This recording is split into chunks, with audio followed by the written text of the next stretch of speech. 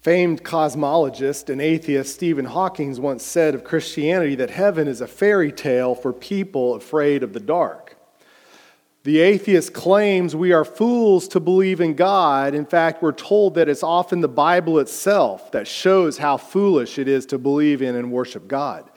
For the past few weeks, we've been looking at that statement from atheist and famed magician Penn Jillette on YouTube in regards to how the Bible itself solidified his atheism. And I'll read the quote again from his video. He says, "When you see Lot's daughter gang raped and beaten and the Lord being okay with that, when you read about Abraham being willing to kill his own son, when you read the insanity of the talking snake, when you read the hostility toward homosexuals, toward women, the celebration of slavery, when you read in context that thou shalt not kill means only in your own tribe. I mean, there's no hint that it means humanity in general.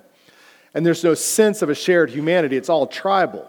When you see a God that is jealous and insecure, when you see that there's contradictions that show that it was clearly written hundreds of years after the supposed fact and full of contradictions.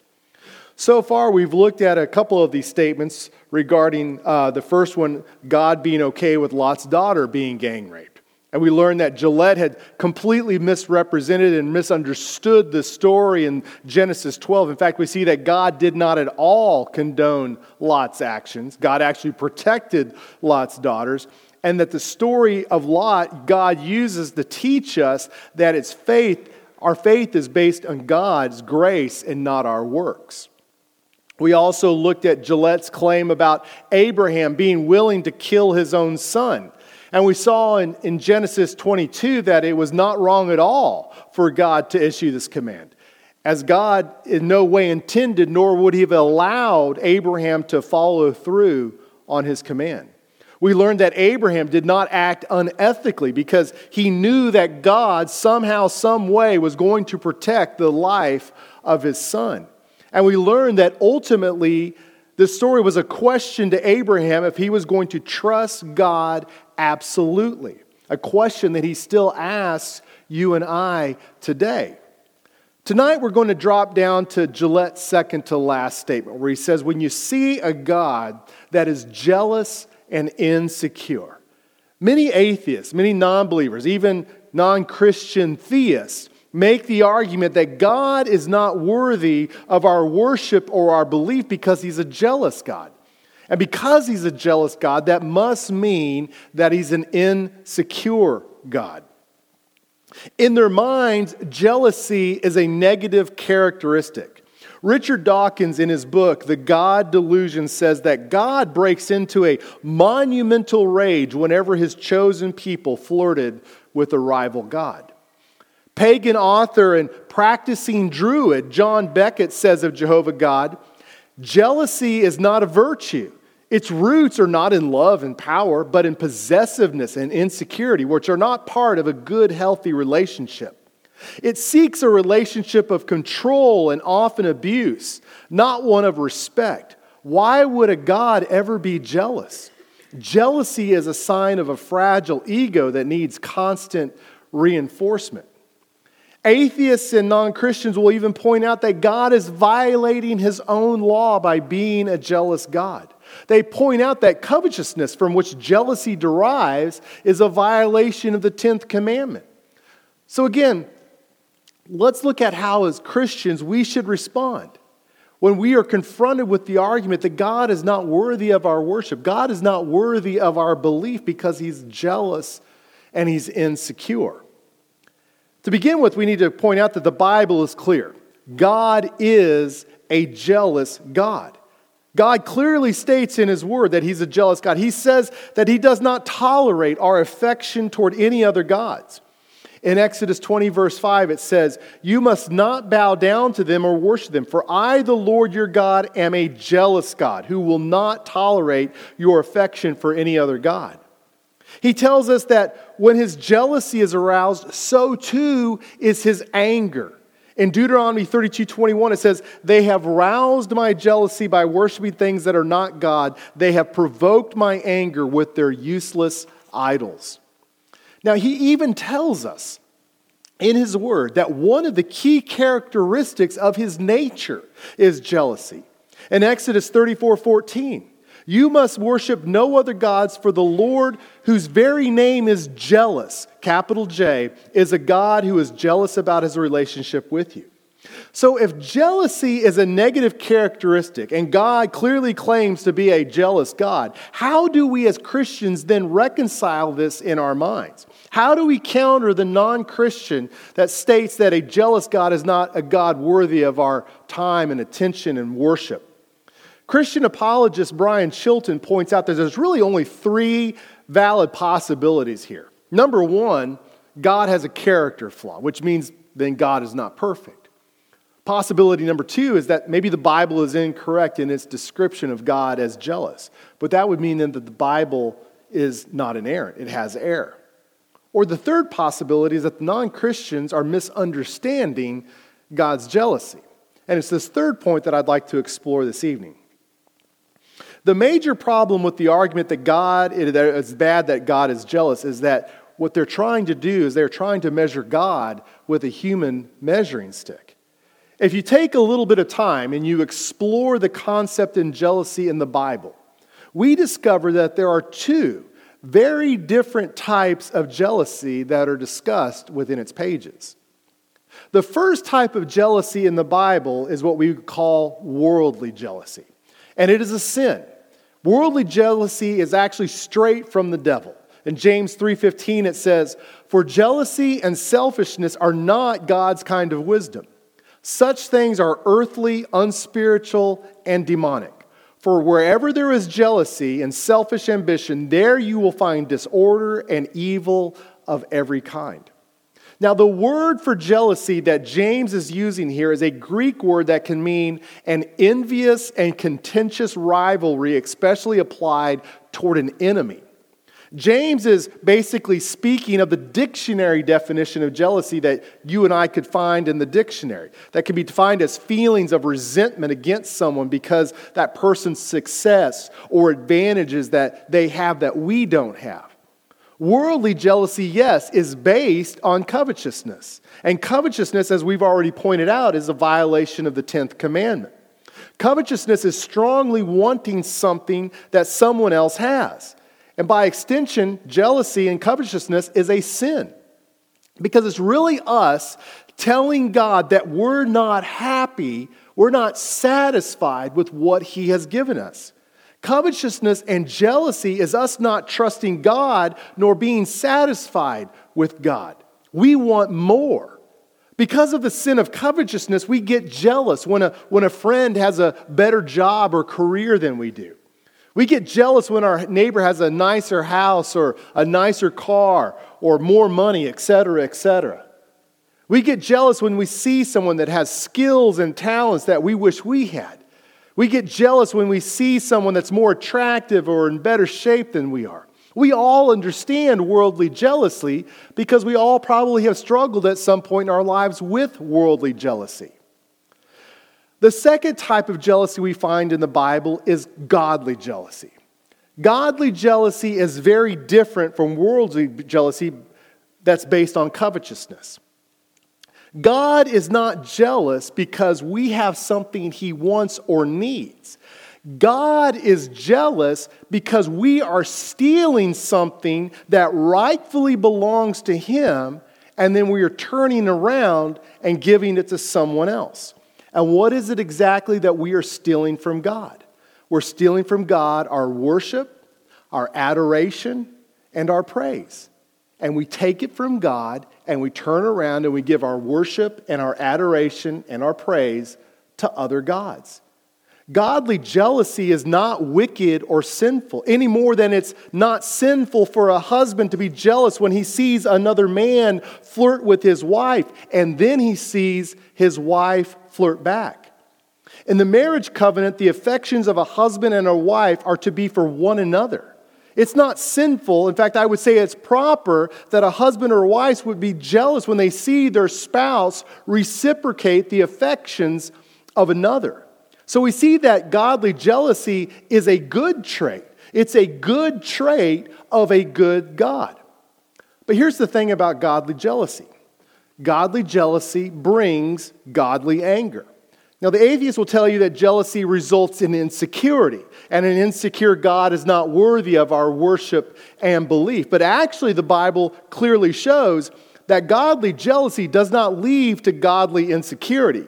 Godly jealousy results rightfully in godly anger, a godly anger that is absolutely and completely justified. You know, it's one thing for the false gods of this world to try to tempt us away from God. But it's something else when we give into the temptation and we begin to chase after these false gods. Anytime we bow down before a false god, we are being unfaithful. And God is completely intolerant of our unfaithfulness and our pursuit of any rival. It doesn't matter who or what it is. God demands that our gaze, our desire, our love is exclusively for Him. This is not a sign of insecurity. It is absolutely His right to make this demand of us for two very important reasons. Number one, we were created by God to worship Him and Him alone. God created us for Himself. We belong to Him. Psalm 100 verse 2, it says, "Worship the Lord with gladness. Come before Him singing with joy. Acknowledge that the Lord is God. He made us and we are His." Our proper purpose is to worship God. Should God not have the right then to be angry when we don't fulfill the purpose for which we were created? Should the watchmaker not be angry when the watch he has created refuses to keep proper time? In the 1600s, top theologians in England and Scotland got together and they wrote what we call the Westminster Shorter Catechism. I don't know what all that means, but catechism, I understand, means a teaching. And in this catechism or teaching, they basically summarize that the purpose of man is described in the Bible in a single statement. The whole purpose of man that they say, according to the Bible, can be boiled down to this one statement. Man's chief end is to glorify God and to enjoy Him forever. And the only way that you and I glorify God and the only way that we can enjoy Him forever is when we act according to our purpose, which is to worship God and God alone. So we see we are created by God to worship Him. But number two, God not only created us, but He completely deserves all of our worship. God completely deserves all of our worship because only God is worthy of our worship. We see in Jeremiah 10:6 it says, "Lord, there is no one like you, for you are great and your name is full of power. Who would not fear you, O King of nations? That title belongs to you alone. Among all the wise people of the earth and all the kingdoms of the world, there is no one like you." You know, try and imagine the unimaginable pain that our Heavenly Father felt as He turned His back on His Son, as Jesus took upon Himself the full punishment for all the sin of the world. Now think about the false gods that you are tempted to worship. Think about the sinful desires that so easily capture your heart and mind. Which of these false gods has ever sacrificed anything for you? Which of these false gods has ever given their very life for you?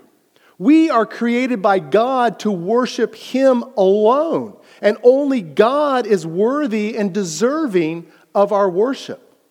So after just a little bit of an examination, you can see that it's easy that the atheist does not understand the jealousy of God.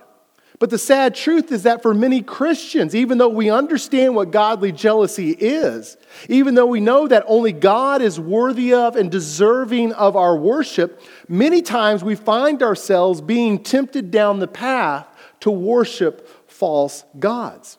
So I'd like to conclude this evening by looking at 5 truths about false gods. 5 reasons why it is foolish of us as the children of God to worship anything or anyone else besides God.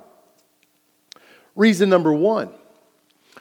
False gods may be beautiful on the outside, but they are empty on the inside. In Jeremiah 10:8 it says, people who worship idols are stupid and foolish. Now, I didn't say that. Jeremiah said that. People who worship idols, make sure you understand this, are stupid and foolish. The things they worship are made of wood. They bring beaten sheets of silver from Tarshish and gold from Uphaz. And they give these materials to skillful craftsmen who make their idols. Then they dress these gods in royal blue and purple robes made by expert tailors. You know, I don't know about you, but I like to go to Barnes & Noble from time to time.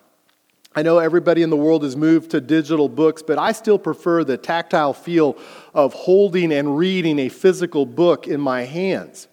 But I've noticed that, over time, over the past few years, that Barnes & Noble has really rearranged their sections. And really now everything is dedicated to trying to help you become a better person by fixing all the problems in your life.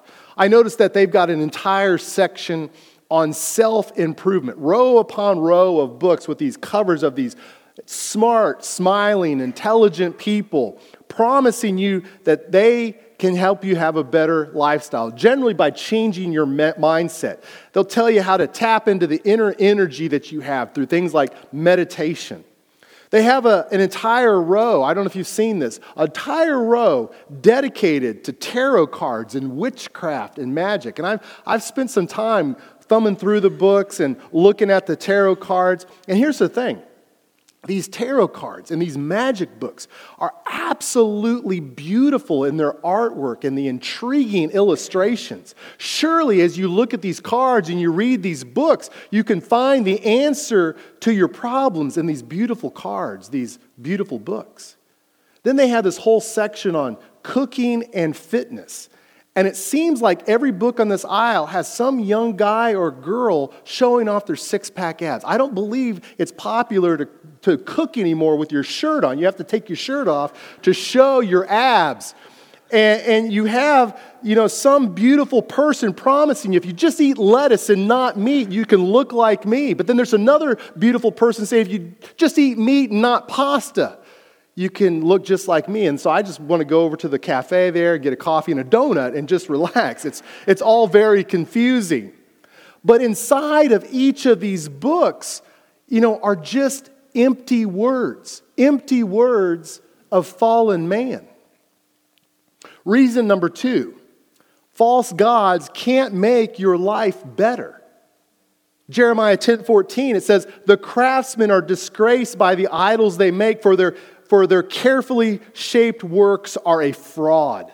These idols have no breath or power. Idols are worthless. They are ridiculous lies. The truth is that our culture is filled with beautiful, enticing, happy, smiling, false gods, all promising you the secret to the perfect and joy-filled life. But once you open the books and you flip through the pages and you look at the ads and you examine the websites, you quickly realize that there's nothing new here. It's just the same old empty promises. It's all a fraud. Worshipping false gods is the height of foolishness because false gods are empty. They're wood on the inside. Reason number 3, it brings God's anger into our lives. In Deuteronomy 32:16, it says, they stirred up his jealousy by worshiping foreign gods.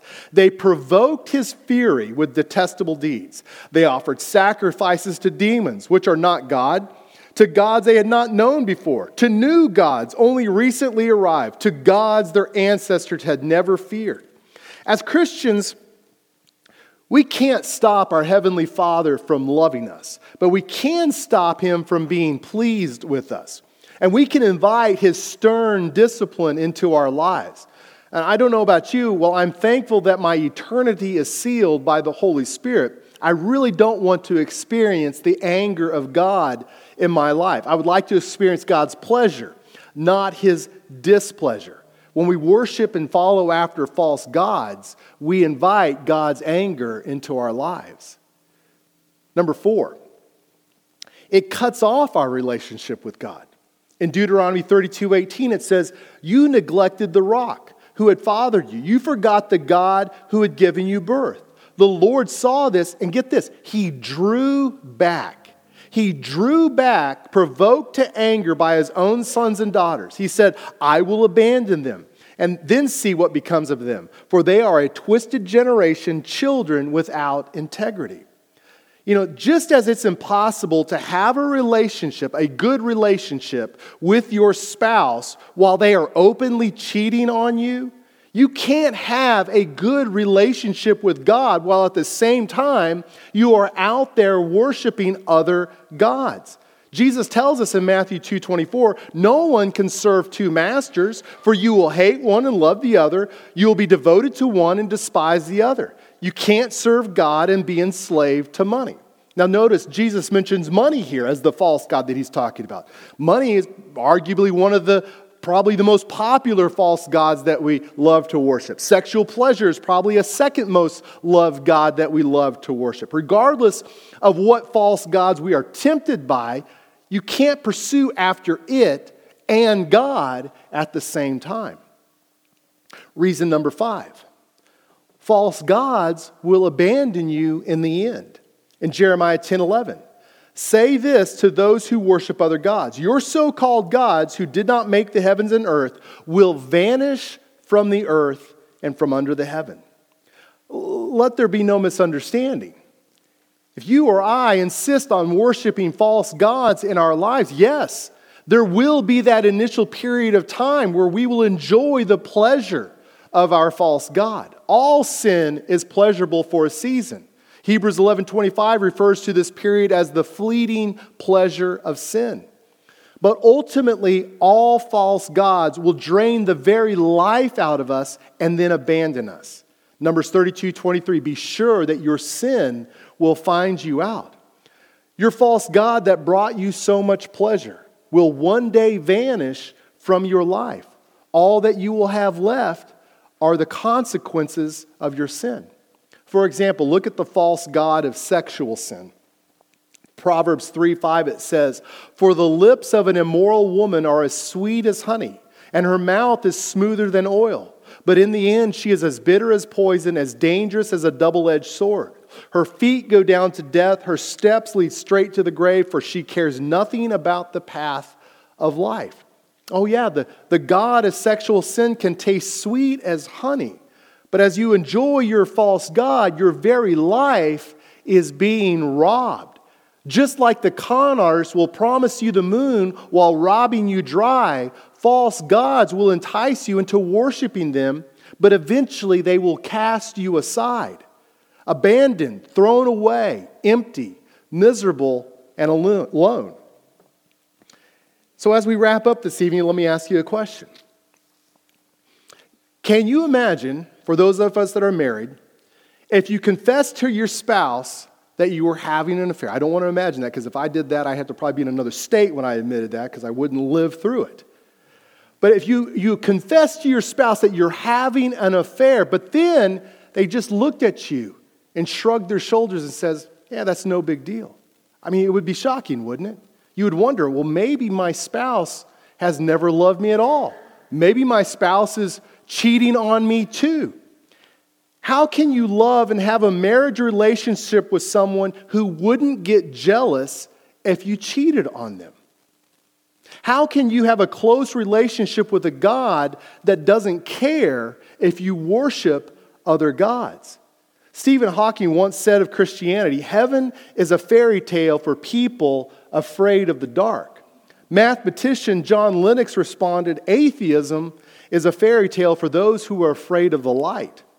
The atheist argues that God is not worthy of our worship because He's a jealous God. He's an insecure God. But they are looking at God through the veil and confusion of darkness.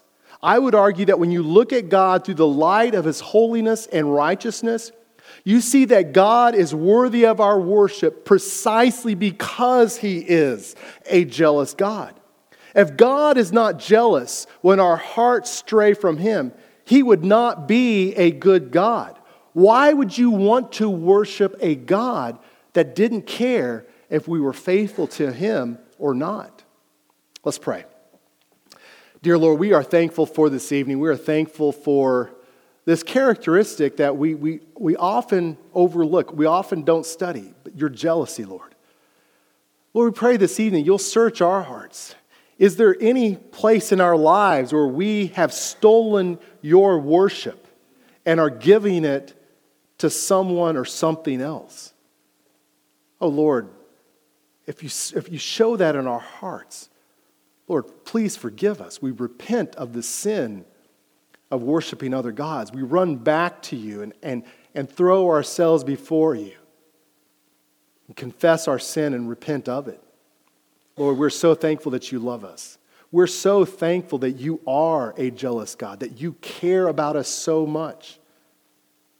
That, Lord, you will not tolerate us running after false gods that will destroy our lives and leave us abandoned.